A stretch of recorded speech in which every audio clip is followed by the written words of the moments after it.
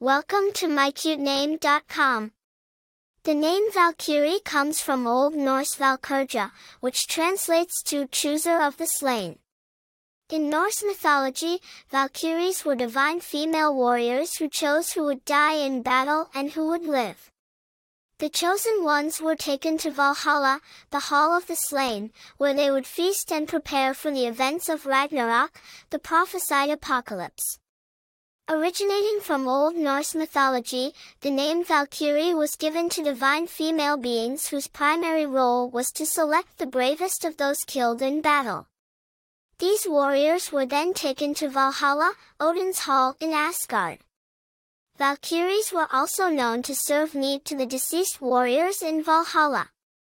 Over time, the name has been used in various forms of literature and media, highlighting the power and respect associated with it. There are several notable uses of the name Valkyrie in modern times. It is the title of a 2008 film starring Tom Cruise, based on the real-life World War II mission, Operation Valkyrie. In the Marvel Cinematic Universe, Valkyrie is a superhero character played by Tessa Thompson. In terms of popularity, the name Valkyrie is quite unique and not widely used. This brings a sense of individuality and strength to anyone bearing this name.